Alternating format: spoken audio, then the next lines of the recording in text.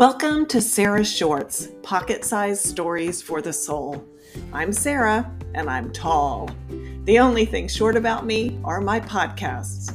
They are based on often faith-infused stories I write about lessons I've learned, mistakes I've made, and memories, sorrows, joys, and laughter. I hope they touch your heart, make you laugh, and stick with you. And maybe, just maybe, change your world. I titled today's post, Even a Purple Pinky Toe Can Teach You a Life Lesson, because we should not underestimate the power of the human body. I broke my toe doing Pilates. I know, I'm asking that question too. How do you break your toe doing Pilates? I was there, and I'm still not sure how I managed it. I wasn't trying to keep up with the Joneses. I was trying to keep up with the instructor on the Pilates Reformer exercise YouTube video. He couldn't see me. He wouldn't have known if I had paused the workout to get the machine set. But somehow, in my rush to keep his pace, the changing of the springs, the foot bar, and the toe strap, I caught my toe on something and felt ouch. Or said it. Both, probably. Now I understand why some Pilates instructors say you don't need any equipment for today's workout when they clearly intend to use the reformer, which is equipment. The Pilates reformer, if you've never seen one, is a bed-like frame with a flat platform that rolls back and forth on wheels.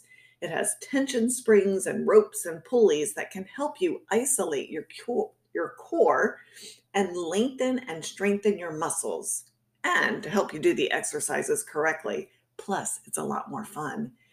It really has a great history because Joseph Pilates, who created Pilates, actually started his exercises, I think it was World War II, in the hospital with soldiers using the bed springs and stuff to get the soldiers the exercise that they could do to help them heal properly while they were still restricted to being in bed.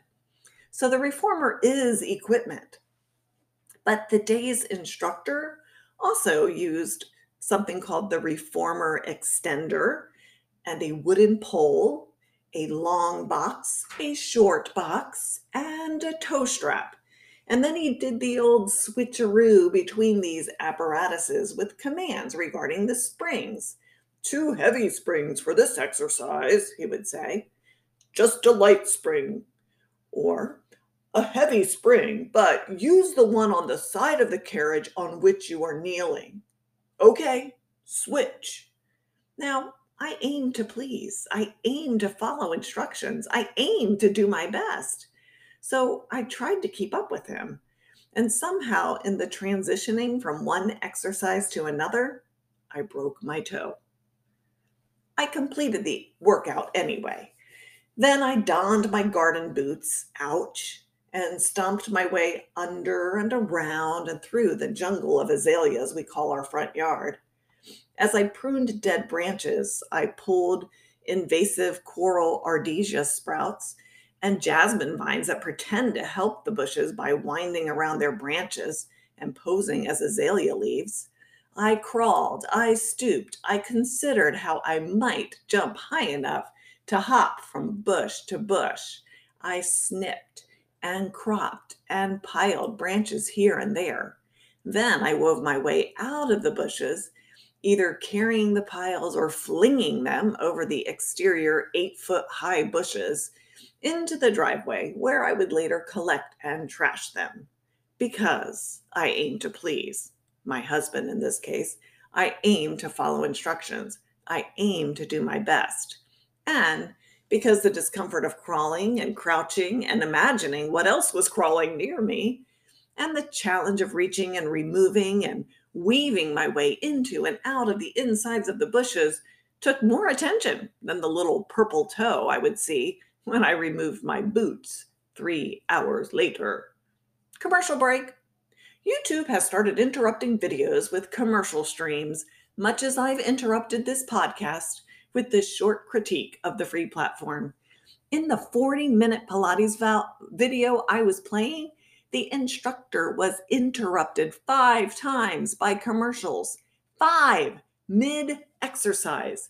Sure, I could have used the remote to skip the advertisement after some seconds of it had played, but I was on my hands and knees or flat on my back with my feet in straps, and I'd already broken a toe just getting into the position. I was not about to get out of position, find and use the remote to skip the commercial, because then I'd be out of position when the instructor instantly resumed teaching. And who knows what else I might be break just trying that.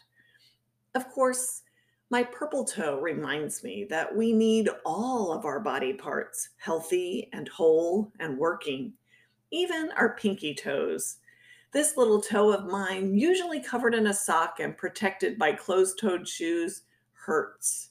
This injured toe makes me limp a bit. It makes me feel more tired, more fragile, and more aware. This itty-bitty, mostly ignored toe has gotten my attention. My body is a picture of the body of Christ, the church. We all have our part to play and play well, however small and hidden from the world it might be.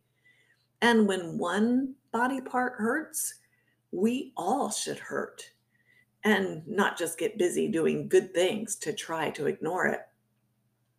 My second thought is that twice in this piece I wrote, I aim to please. I aim to follow instructions. I aim to do my best. This morning I was reading scriptures from Luke 6, and I was reading the Message version, and this passage just struck me. Why are you so polite with me, always saying, yes, sir, and that's right, sir, but never doing a thing I tell you? These words I speak to you are not mere additions to your life, homeowner improvements to your standard of living. They are foundation words, words to build a life on. God's word to me is not intended for decoration. It is intended to be a foundation, words on which I should build my life. May I aim to please Him and follow His directions and do my best for Him. And, at least for a few days while my toe heals, skip the Pilates reformer workouts.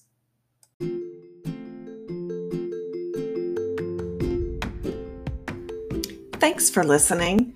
If you enjoyed this podcast, would you let me know? My social media profiles are in the show notes. You can find my written stories on my website, All Things Work Together, located at sarahdagan.com, and that's Sarah without an H.